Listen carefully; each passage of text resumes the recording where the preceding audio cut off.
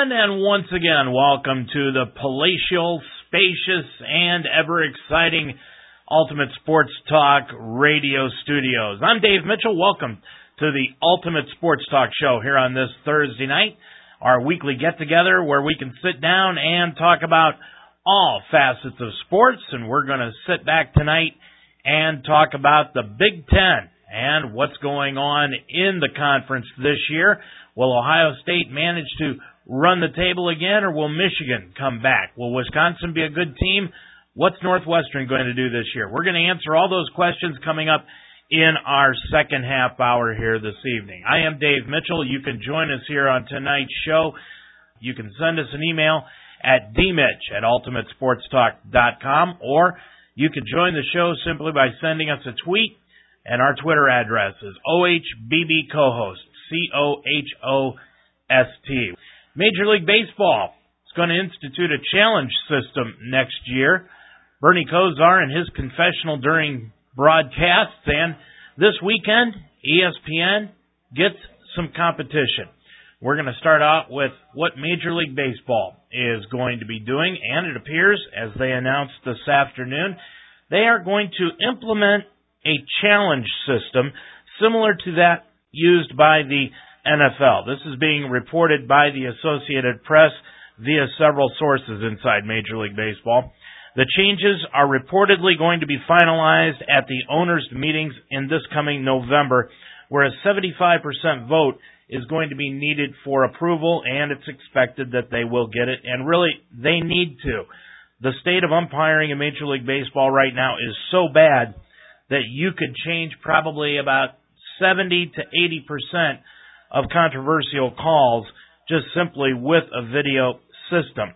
Now, the AP is reporting that managers will be allowed 2 challenges over the first 6 innings of ball games and then 1 in the 7th inning. Calls that are challenged will then be reviewed by a crew in the Major League Baseball headquarters in New York City. Now, we're going to go all the way back to New York City to review a play that has been held, let's just say, for example, at Chavez Ravine in Los Angeles.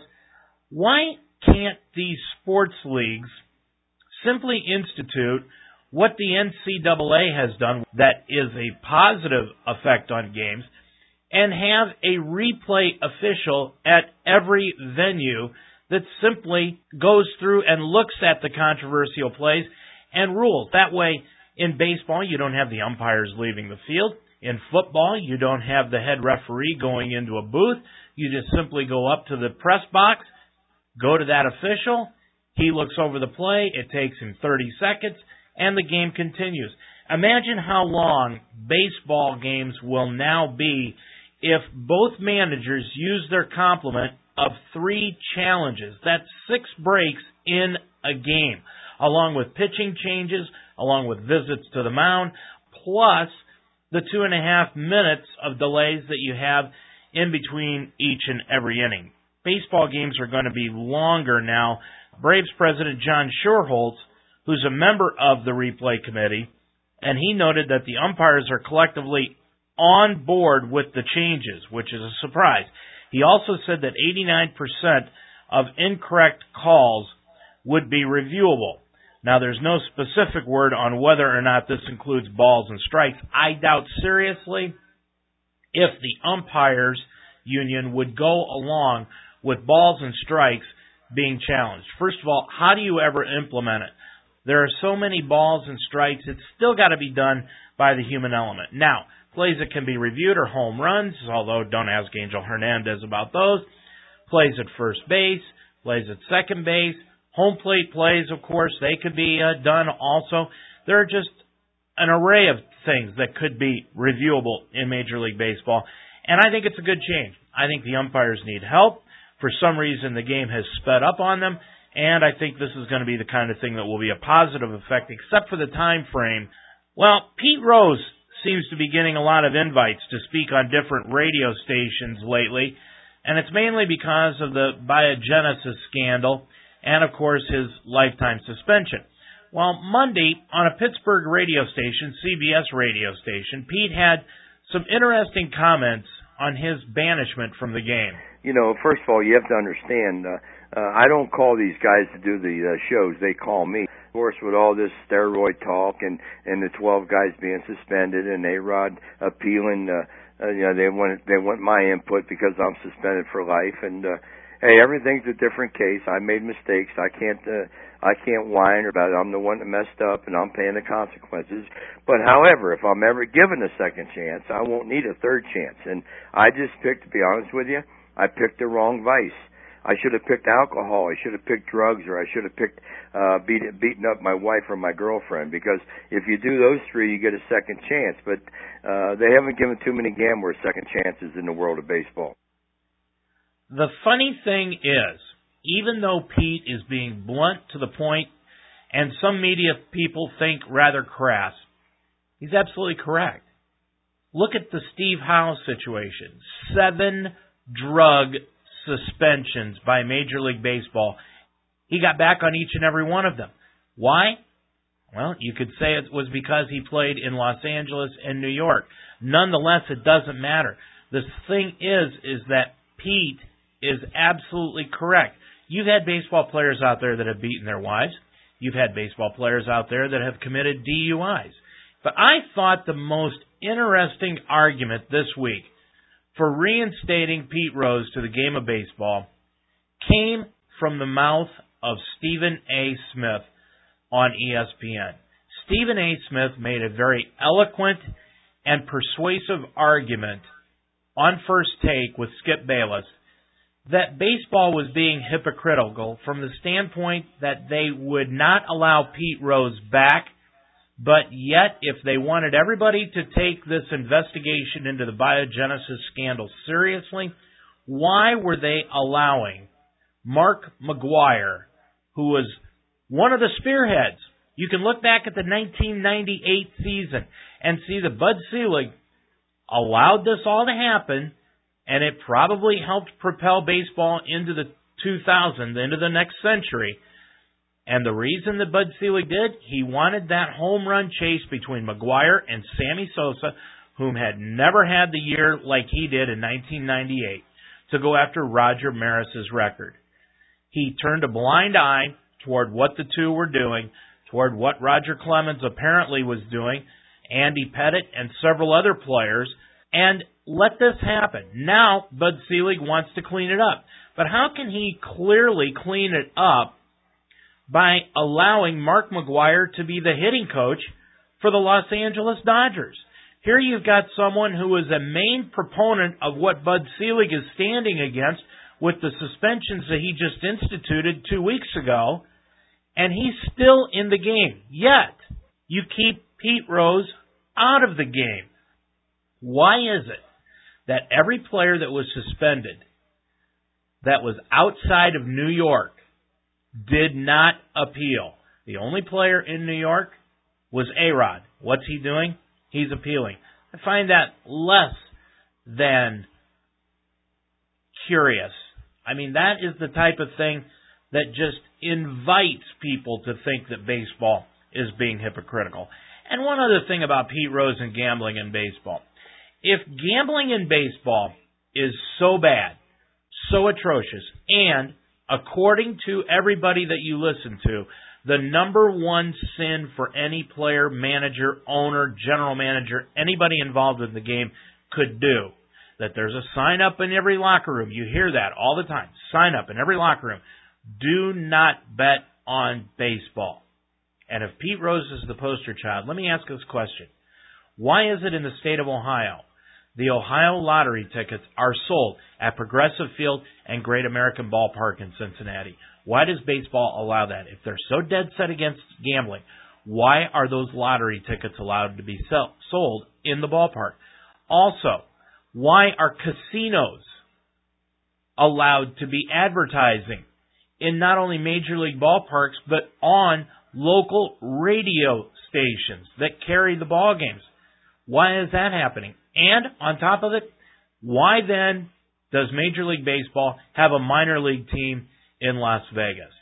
If they're so dead set against gambling, not only with Pete Rose, but they also, remember this, back in the 70s, they suspended Mickey Mantle and Willie Mays, two of the greatest names this game has ever had play. They suspended them until they quit working for a casino in Las Vegas. All they were doing was greeting and lending their name to that casino. Major League Baseball banned them until they quit that job. Now, if they can handle and will, why can't they do that for Pete Rose? That's the question. Well, the NFL really would like you to know that the preseason games are less than entertaining, and that's why Roger Goodell has been trying for the last 2 years to get the NFL preseason games from 4 down to 2 and increasing the regular season games to 18. Now, the Players Union has really been against it. But look at it this way. If we didn't have the preseason games, what would everybody complain about? Especially Jeff Fisher. Evidently, the St. Louis Rams are such a good football team after their first preseason game. The only thing Jeff Fisher had to complain about or worry about after his first game loss to the Cleveland Browns on last Thursday night in Cleveland were the comments that Bernie Kosar made on his fourth quarter quarterback, Kellen Clemens.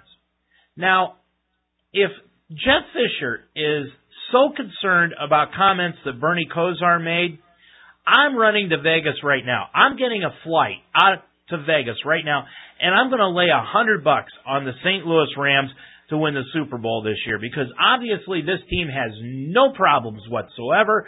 They've got outstanding players, and they're going to run through the regular season unbeaten, and they're going to win the Super Bowl this year without a doubt.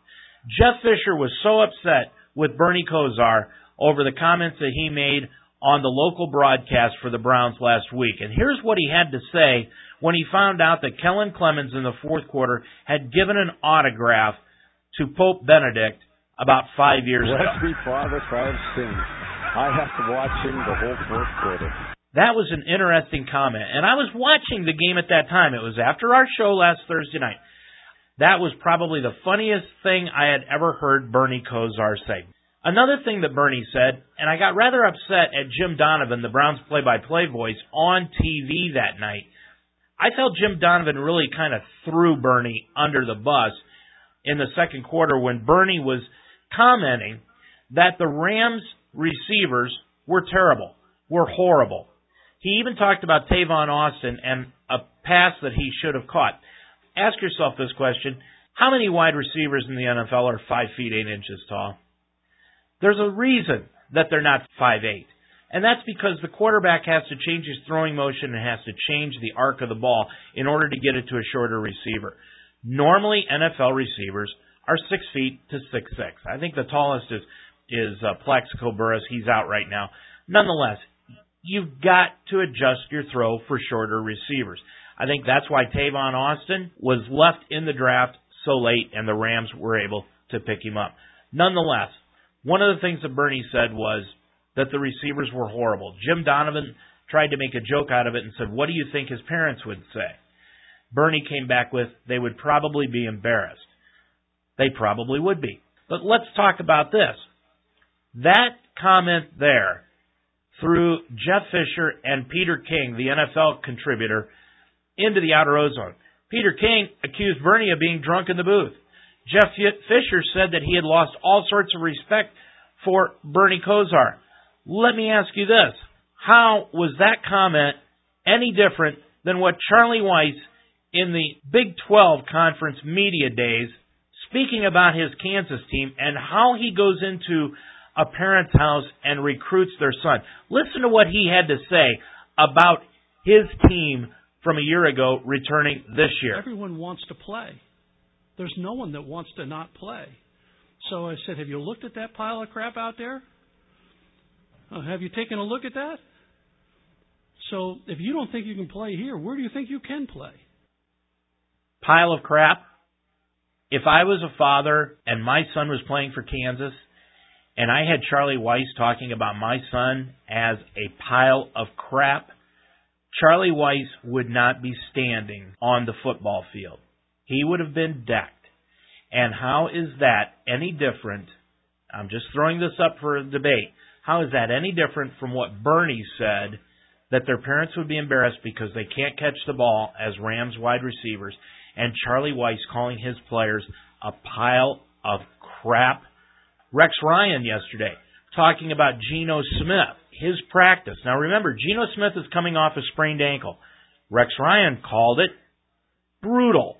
His practice was brutal. This is coach speak. Why are we so concerned over what an announcer said in the booth about a player, for crying out loud? I want to see this. I'm going to watch the waiver wire for the next 3 weeks, because if Jeff Fisher cuts Kellen Clemens off the Rams roster, everything Bernie Kosar said in that broadcast last Thursday night is verified, is validated. Jeff Fisher better keep Kellen Clemens on his team all year. Otherwise, it's Jeff Fisher that should lose respect for not only himself, but should lose respect around the NFL.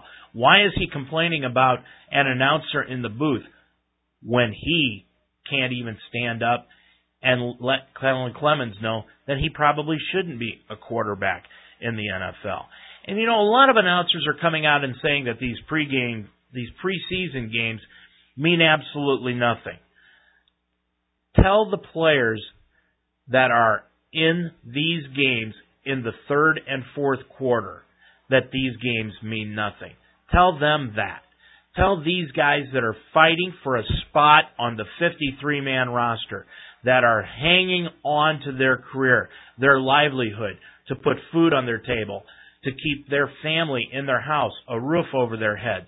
This is the way that they do it. And these preseason games mean the world to these guys. If they shrink the preseason games to just 2, you're going to see a majority of the starters play. You're going to see the first 3 games of the regular season be nothing than a get ready for the season type games. The NFL at least needs 3 preseason games, but you'll never see 3. It'll always be an even number, because then some teams would have 2 home games, other teams would have 1 out of those 3. So it'll either be cut to 2 or it will stay at 4. I say it has to stay at 4. Well, ESPN is getting some competition this weekend. And the funny thing about it is going to be from the new Fox Sports 1. Now, I am not a fan of Fox News. However, I am going to be tuning into this Fox Sports 1 television just to see how it is going to compare to ESPN. ESPN, over the past few years, has really become a caricature of itself. It has patted itself on the back. It now promotes the ESPYs like it's the Oscars. They put on films. They keep the announcers jumbled around so you really don't know who they are. Let's face it, the 2 most well-known sportscasters on SportsCenter for ESPN were Keith Olbermann and Dan Patrick. And when they got too big, ESPN forced them out. Just listen to Dan Patrick's talk show.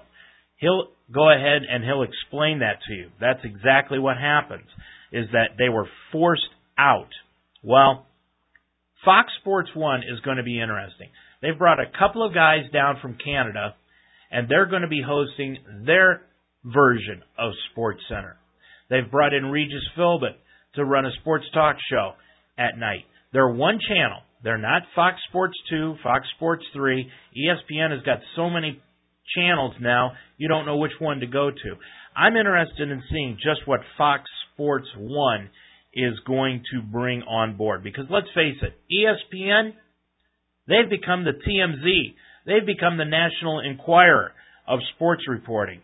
And quite honestly, I'm growing tired of their act. I was tired of the Riley Cooper situation. I get tired of hearing about LeBron James all the time. And quite frankly, I'm ready for something fresh and new. I'm going to tune to Fox Sports 1, and we're going to see how that lasts.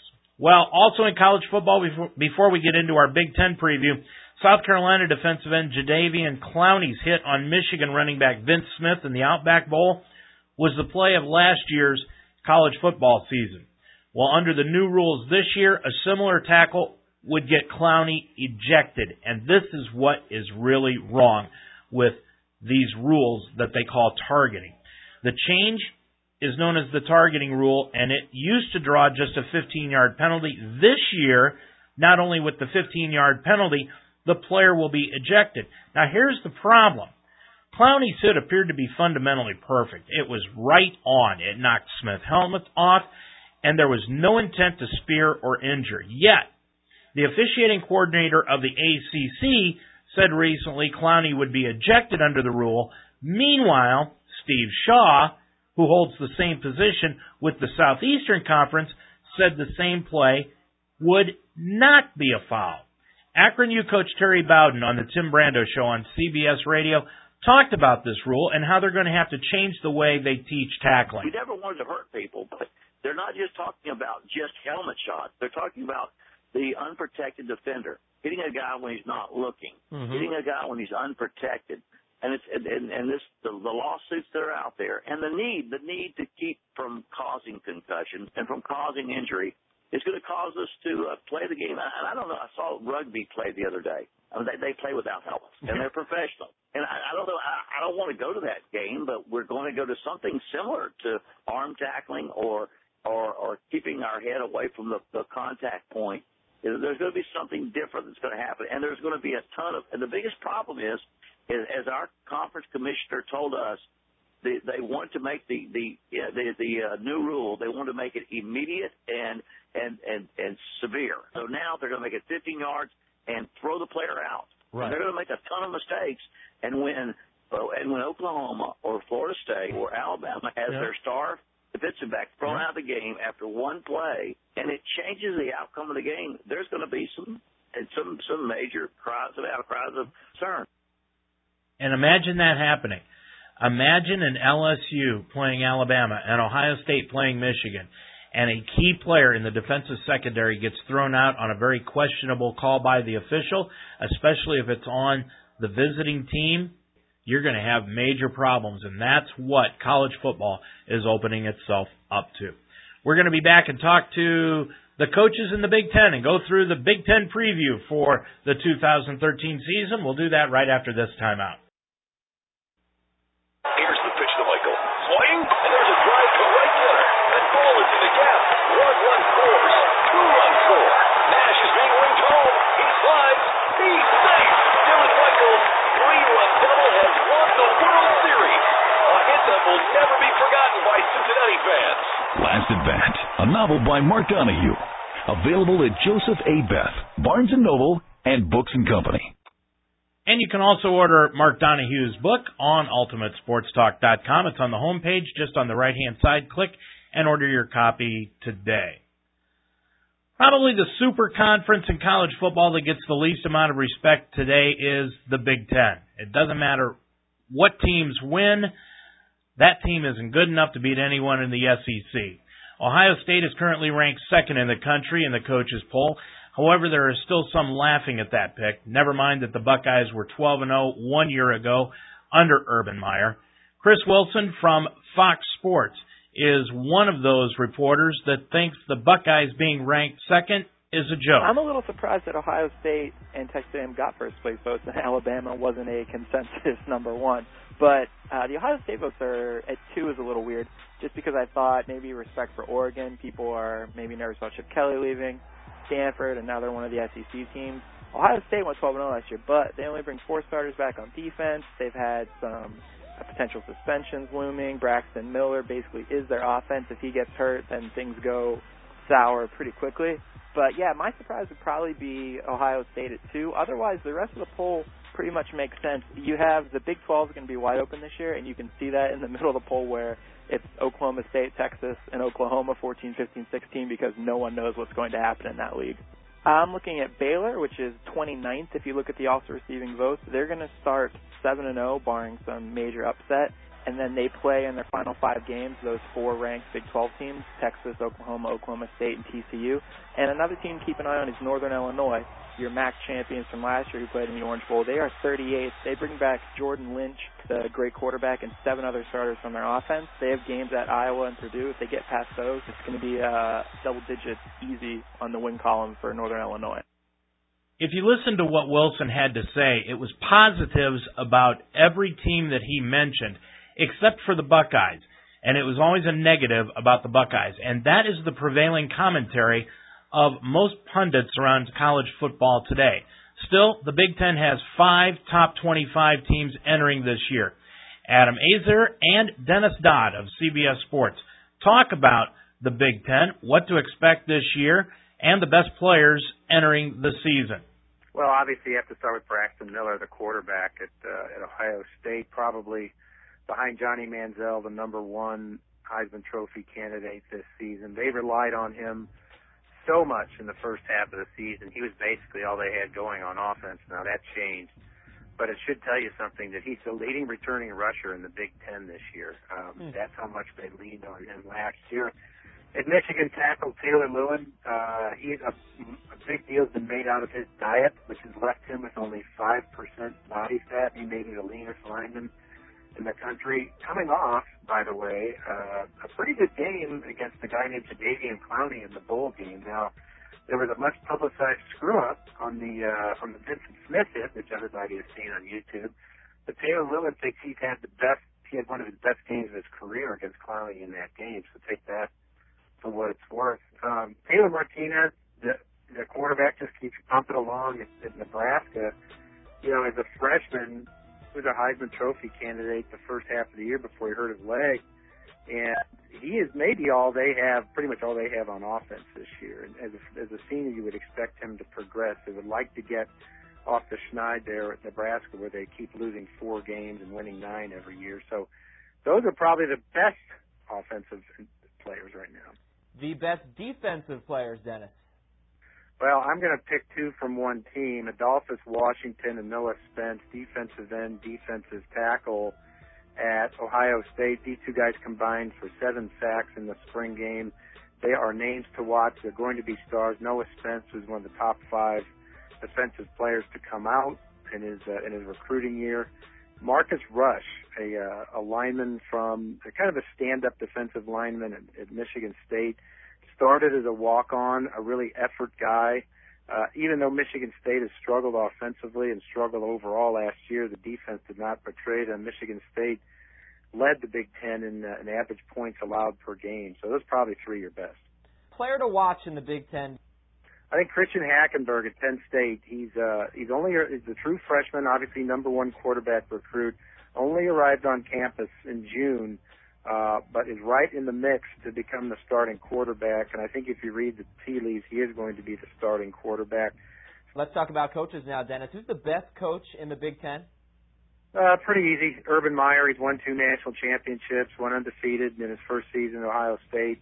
Will start the season, obviously, in the top 5, if not the top 2. And I would say, followed right behind that, Bill O'Brien, just because of what he's done in that first year at Penn State.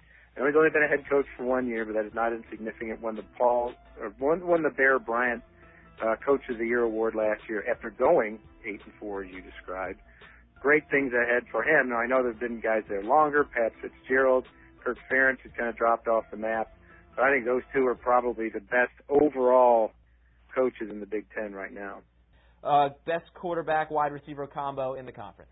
Well, this is really hard because the best quarterback is not a great thrower, Braxton Miller, and there's not many great throwers after that. I'm going to go out on a limb here. No Big Ten receiver averaged 100 yards last year. I guess that's not surprising in the Big Ten. Only 1 caught for a total of 1,000 yards, and that was Allen Robinson at Penn State. He also had 11 receiving touchdowns. I'm going to go with him and Hackenberg. I guess I'm predicting Christian Hackenberg is going to win that job at Penn State. He's going to lean heavily on Allen Robinson, who should have, after a breakout year, probably a dominant year with a better thrower, really, than Matt McGloin throwing to him this year.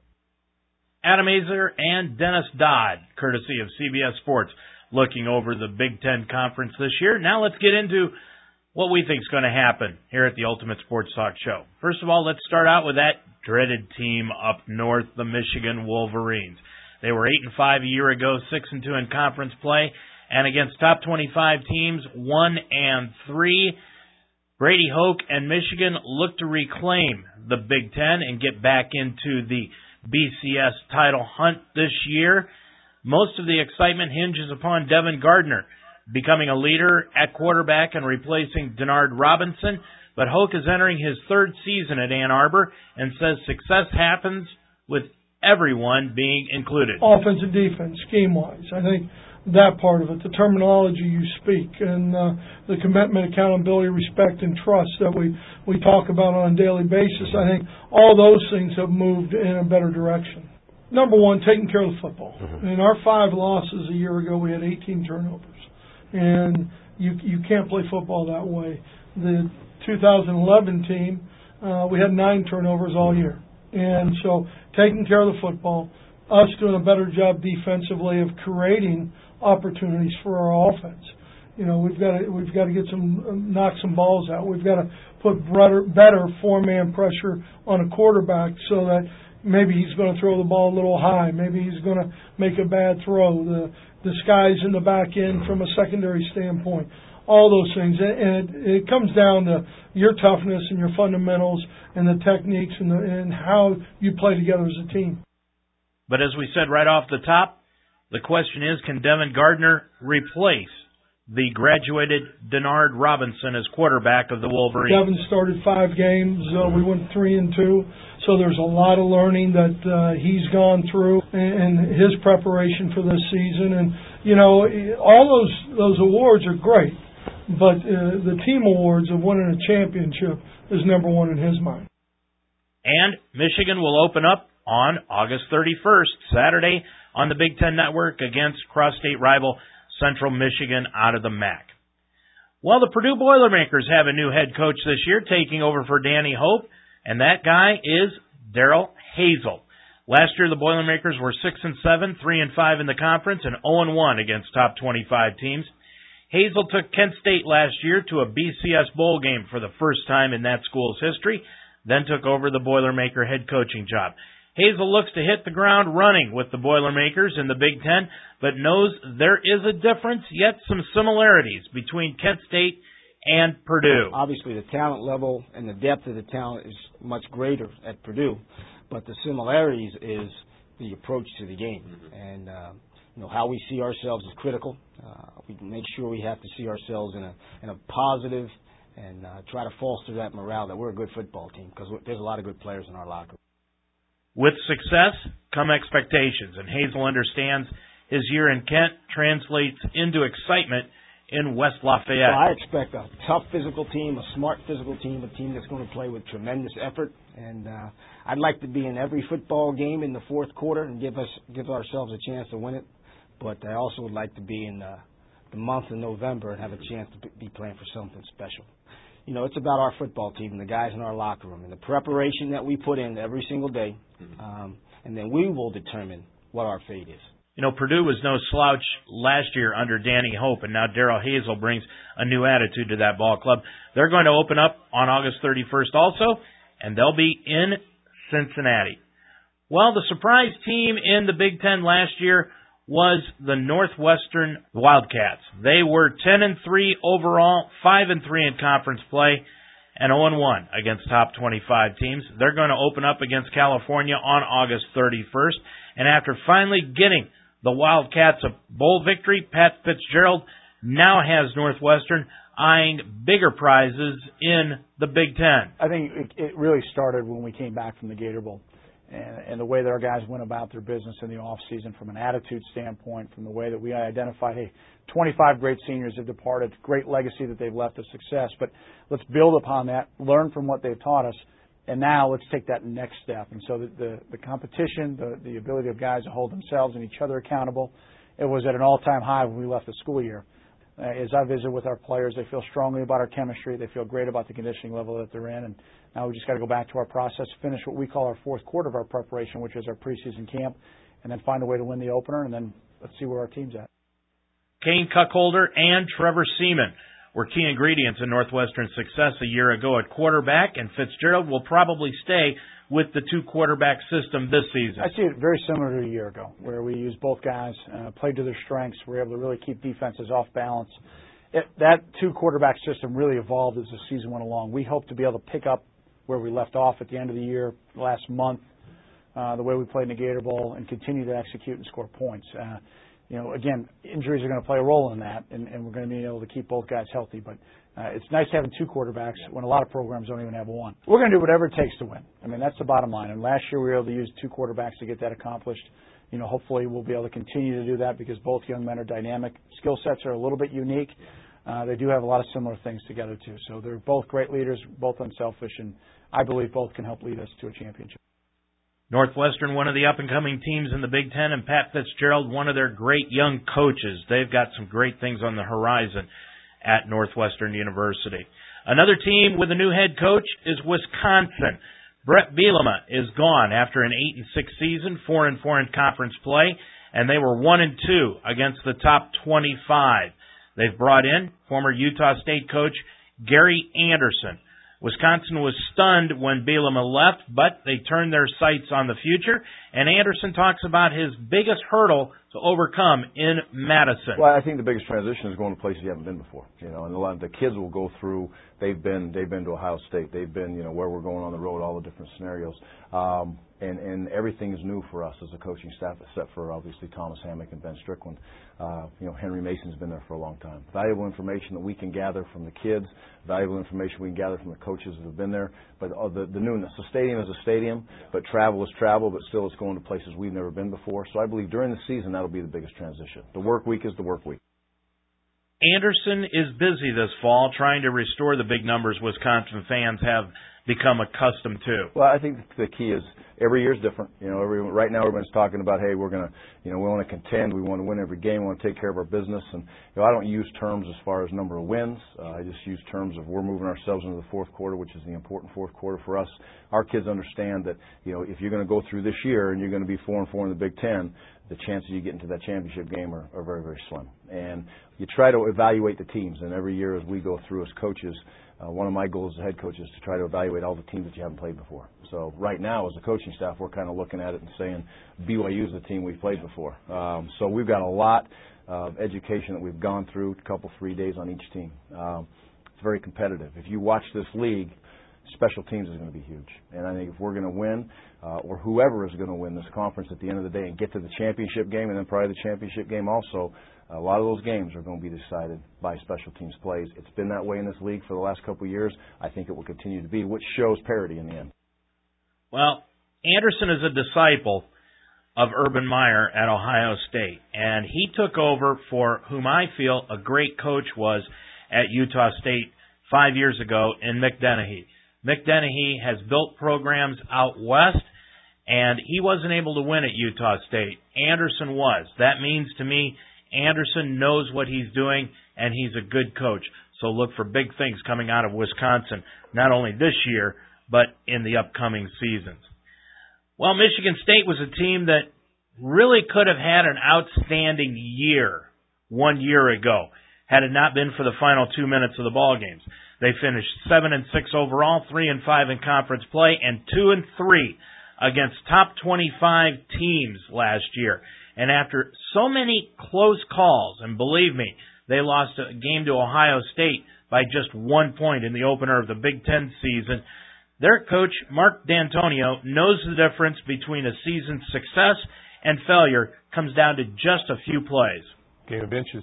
Really, when you look at it, we beat Boise, great football team, very close. We beat Wisconsin in overtime, very close. TCU, very close. Now we lose to Ohio State by 1, and on and on. But things sort of hang in the balance at the end of a football game. I think experience, I think players making plays at the end of the game, coaches making good decisions at the end of the game, that all lends to that fact. But I think that gives us a little bit of an edge as we move forward. And we've experienced the highs and lows in the past 3 years. And, this past year, even though we won 7 games, it was a little bit of a down year for us. But I think we'll rise. So our goal is to get to the Rose Bowl. Our goal is to be in that championship game with the opportunity to get to the Rose Bowl. We were very close in 10 and 11 to doing that, but we didn't get over the hump. Last year we slip back a little bit. I think it's very important that we stick our foot in the ground, drive 2 steps forward. We've had 1 step back last year, but when we move forward, that we put our foot in the ground and drive forward with some confidence. Connor Cook is the man on the hot seat at quarterback right now for the Spartans, but who is going to play quarterback is the biggest question for the Spartans this fall, because Cook is in the middle of some competition. Our quarterback position is always under high scrutiny, just like everywhere else. But I think we've got 4 guys that are extremely talented. Maxwell, a lot of experience back this year. Cook has some experience in the bowl game. He had a good spring, so there's instant competition, I think, there. And then you've got Tyler O'Connor and Damian Terrier, 2 younger players that have a great deal of ability. So it'll be important that you come out and play well in the fall camp. But we're going to play the best players, and I do think we'll play 2 guys early on. I think it's important to recognize that fact that we need to have more than just 1 guy as we move forward. Michigan State is going to open up on Friday night, August 30th, and that will be at home against Western Michigan. We're halfway through our look at the Big Ten Conference tonight on the Ultimate Sports Talk Show. I'm Dave Mitchell. Thanks for joining us this evening. Let's go now to Nittany Lion Land, Penn State in Happy Valley, where they started their 4-year probationary period with an 8-4 record overall, 6-2 in conference play, and 1-1 against the top 25. Their new head coach, taking over for Joe Paterno a year ago, Bill O'Brien out of New England. And he has a plan for the Nittany Lions, even knowing a team cannot compete for the championship. There's fantastic support at Penn State, and that's been there for a long time. The part of it that I really enjoy is the student body. We have a 30,000-seat student section there in the end zone, and right where we run out for the game, and that's filled to capacity every game, and they never sit down, and they're chanting, we are Penn State all the time. So that means a lot to our players, means a lot to our coaching staff. We love it. I wasn't convinced that Bill O'Brien was the man for the job when he first got it at Penn State. But after last year and looking at what he has done and looking at what he wants to accomplish in Happy Valley, it looks like he probably was the right man for the job. And his offensive system is quarterback friendly. Just look at Tom Brady. So Christian Hackenberg and Tyler Ferguson battling for the quarterback spot this fall is a very important battle. Well, it's we're going to let it play out over we'll have to make a decision based on who's played the best to that point, because that's what's fair for the team. We've got to give that starting quarterback enough reps to be prepared for the Syracuse game. So about halfway through training camp, we'll make a decision on who that is. They're 2 talented guys, Tyler Ferguson and Christian Hackenberg, and they'll battle it out, and we'll make a good decision for the team. And Penn State is going to open up on Saturday, August 31st. That will be at Syracuse in the Orange Dome, and that game will be televised on ABC. Minnesota had a great year a year ago for the Golden Gophers. They were 6-7 overall, 2-6 in conference play, and 0-1 against top 25 teams. But they played some great football down the stretch, and even getting to a bowl game. Third-year Minnesota coach Jerry Kill looks to 2013 as a season to keep the Gophers moving forward in the Big Ten standings. Well, I think our strength coaches have done a great job. Coach Klein's been with me for 21 years. We have great continuity on our staff. We've been together for a long time. I think we know what we need to do. This is about the 3rd or 4th program we've done it at. And, I just think our kids have worked hard. I think coming off the bowl game, and even though we didn't win it, I think we had some momentum of where we wanted to go. So they've done a great job. We've gotten stronger and more athletic, and now just excited about seeing, if the work's paid off. It's been 46 years since Minnesota won a Big Ten title in football. Kill talks about the team and how it can get back into football prominence. I just think you got to continue to work hard and continue to sell the principles and the core of your program, what you expect, the mission. And and stay. Don't get wandered off when you start to struggle. But I think our fans that have been close to it understand we're making great strides. We've done a great job in the classroom and in our APR situation. We've gotten better on the field, and we just need to keep moving it forward, which I think our team's excited about doing. Well, I think our fans have been tremendously loyal over the 46, 47 years of college football. They love Gopher athletics, and they are starving for a successful football program. And when we get this thing going, our state I will be extremely excited because they've been waiting for a long time. The University of Minnesota is the 6th largest institution in the country today, so there's no reason that this ball club cannot move back into Big Ten football hierarchy. Well, let's continue moving out west and go to Nebraska, where last year Bo Pelini ran the Cornhuskers to a 10-4 record, 7-1 in conference play, and 1-2 against top 25 ball clubs behind his quarterback Taylor Martinez. Pelini is looking at 2013 to get the Huskers over the hump as Big Ten Conference football champions. I don't know about if you build off losing a football game, because we got there. You did something right to get there, but it makes you hopefully that much more hungry. I think we have a chance to be a better football team this year than we were a year ago, and that'll give us a chance to knock that door in and hopefully bring home a championship. 9+ games for 5 years. I think we're one of 4 teams in the country that have gotten that done. But so we've been consistent. But we want to get over the top and bring a trophy home and compete for a national championship. At the end of the day, we want to win them all. And until we do that, we won't be satisfied. Pelini is an Ohio State disciple, and he is a defensive-oriented football coach. He expects a lot from his defensive squad, and he wants them to be dominant in the year of 2013. I think so. It's a great potential in that group, a very talented group. Like I told them, and the challenge I put to them since they've been around me is, you're going to get what you earn. And, there are a lot of people saying, we're going to be offensive minded, and yeah, we have a lot of experience coming back on offense, but our standards haven't changed on defense, and even though there's not a lot of experience in that group, we have a lot of talent, and the potential is there, and to get there, it's going to just take a lot of hard work. Nebraska is going to open up with Wyoming on August 31st. That game will be televised on the Big Ten Network.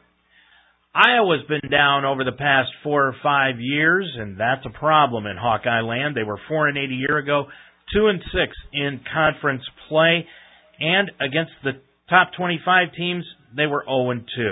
After missing out on the postseason last year, Kirk Ferentz has Iowa looking to bounce back in 2013. Well, fortunately or unfortunately, we went through the same thing in 2007. That was the last time we didn't go to a bowl, and those are the only 2 times we haven't gone since the 2000 season. So, we've been down the road once, and I think the key is for everybody to turn the page.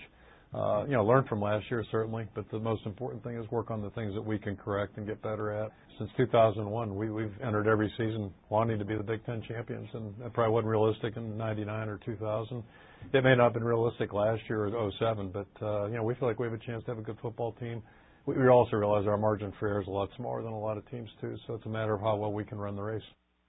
And I'm not sure it's very realistic for the Hawkeyes to win the Big Ten Conference Championship this year, but Ferentz has experience returning on the offensive line and expects it to be the strong part of their football squad. Coming out of spring practice, that's one of the areas probably that we consider to be one of our strengths. I think that with our tight end position included right now should be one of our strengths this year. Our best teams have had pretty solid play up front, and I think we have a chance to have that this year. We've got a good group of guys. We've got good experience and, again, good leadership. So if you combine that with our tight end position, I think, hopefully that can be a strength of our football team.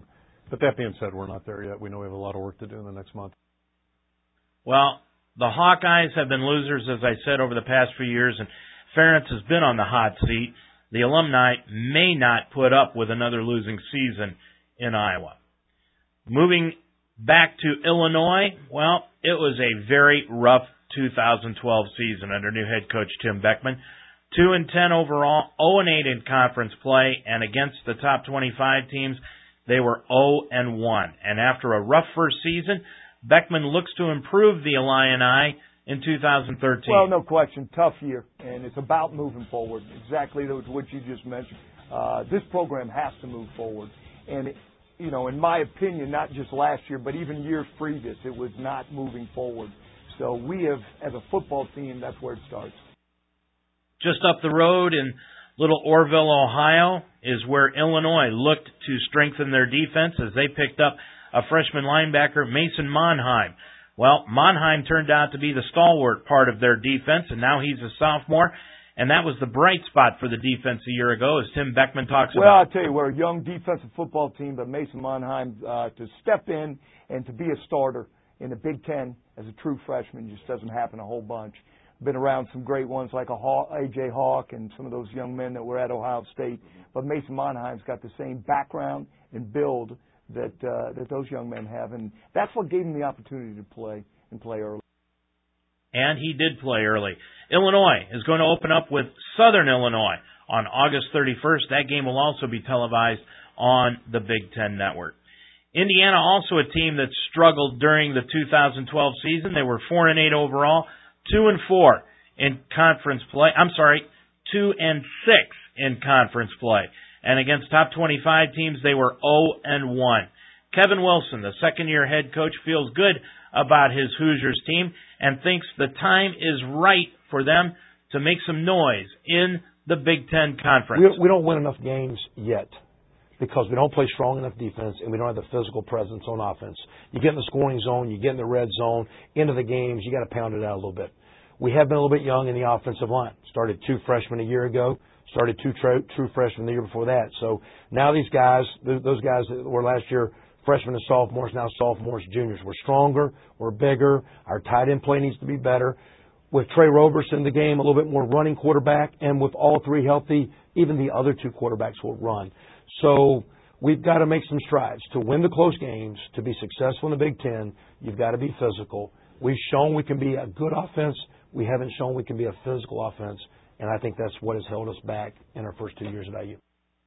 As you heard Wilson talk about, Trey Roberson broke his leg in Game 2 last year, but he is back for the Hoosiers this year. Yet, that quarterback position is still up in the air. Well, he's actually in a very healthy competition right now. He is full tilt cleared, was for winter, was for spring. He's a lot bigger, stronger.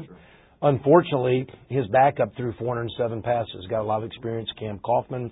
And our freshman that then played a little bit with Cam, Nate Sudfeld, might be the most gifted one of the group. Trey, a little bit more athletic. He is full tilt. Thought his spring was positive, but the other guys were. No one is separated, so it's, I think, a healthy thing right now. And Indiana will open up with Indiana State. That's going to be on Thursday night, August 29th.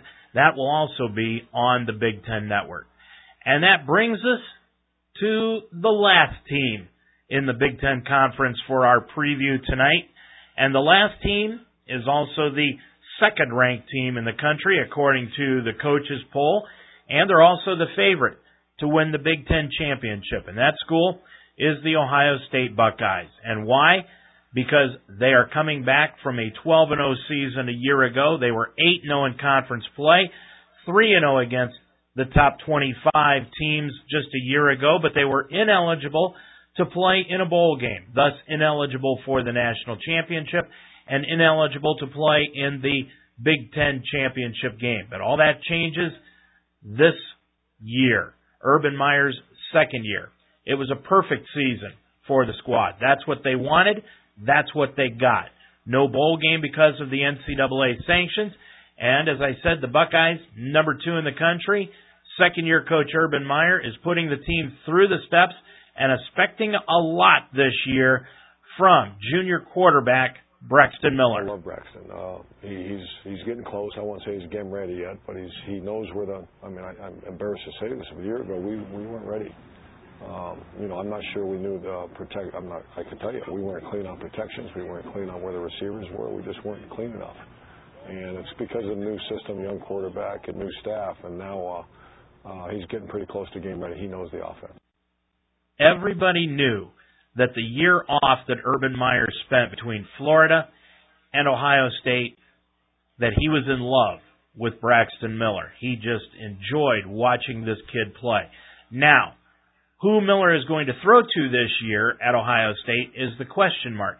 And not only is Meyer looking for Miller to be a leader, but he's also expecting leadership from others on this football team. Number 5 is one of them. Braxton Miller's one of them. Our offensive line's our lead. That's who we live and die by on offense. It's Jack Mehor, it's Corey Lindsley, Andrew Noel, Marcus Hall. Without question. Another leader on offense has stepped up is a guy named Jeff Hireman, a really good tight end for us. It really, about midway through the season, became a factor for us. On defense, that's where you lost it all. That's where you lost your majority of leaders. So you have Christian Bryant, C.J. Barnett, and Ryan Shazier trying to assume that role of leaders, and they've done a very admirable job to this point. And what happens with the Buckeyes is going to mainly depend upon how good their defensive team is going to be.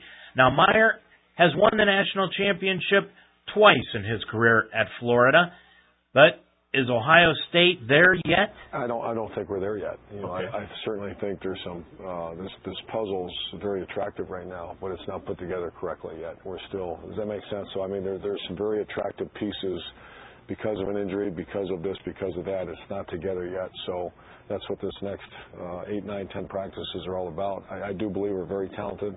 I believe that we'll be playing for a championship sometime in November.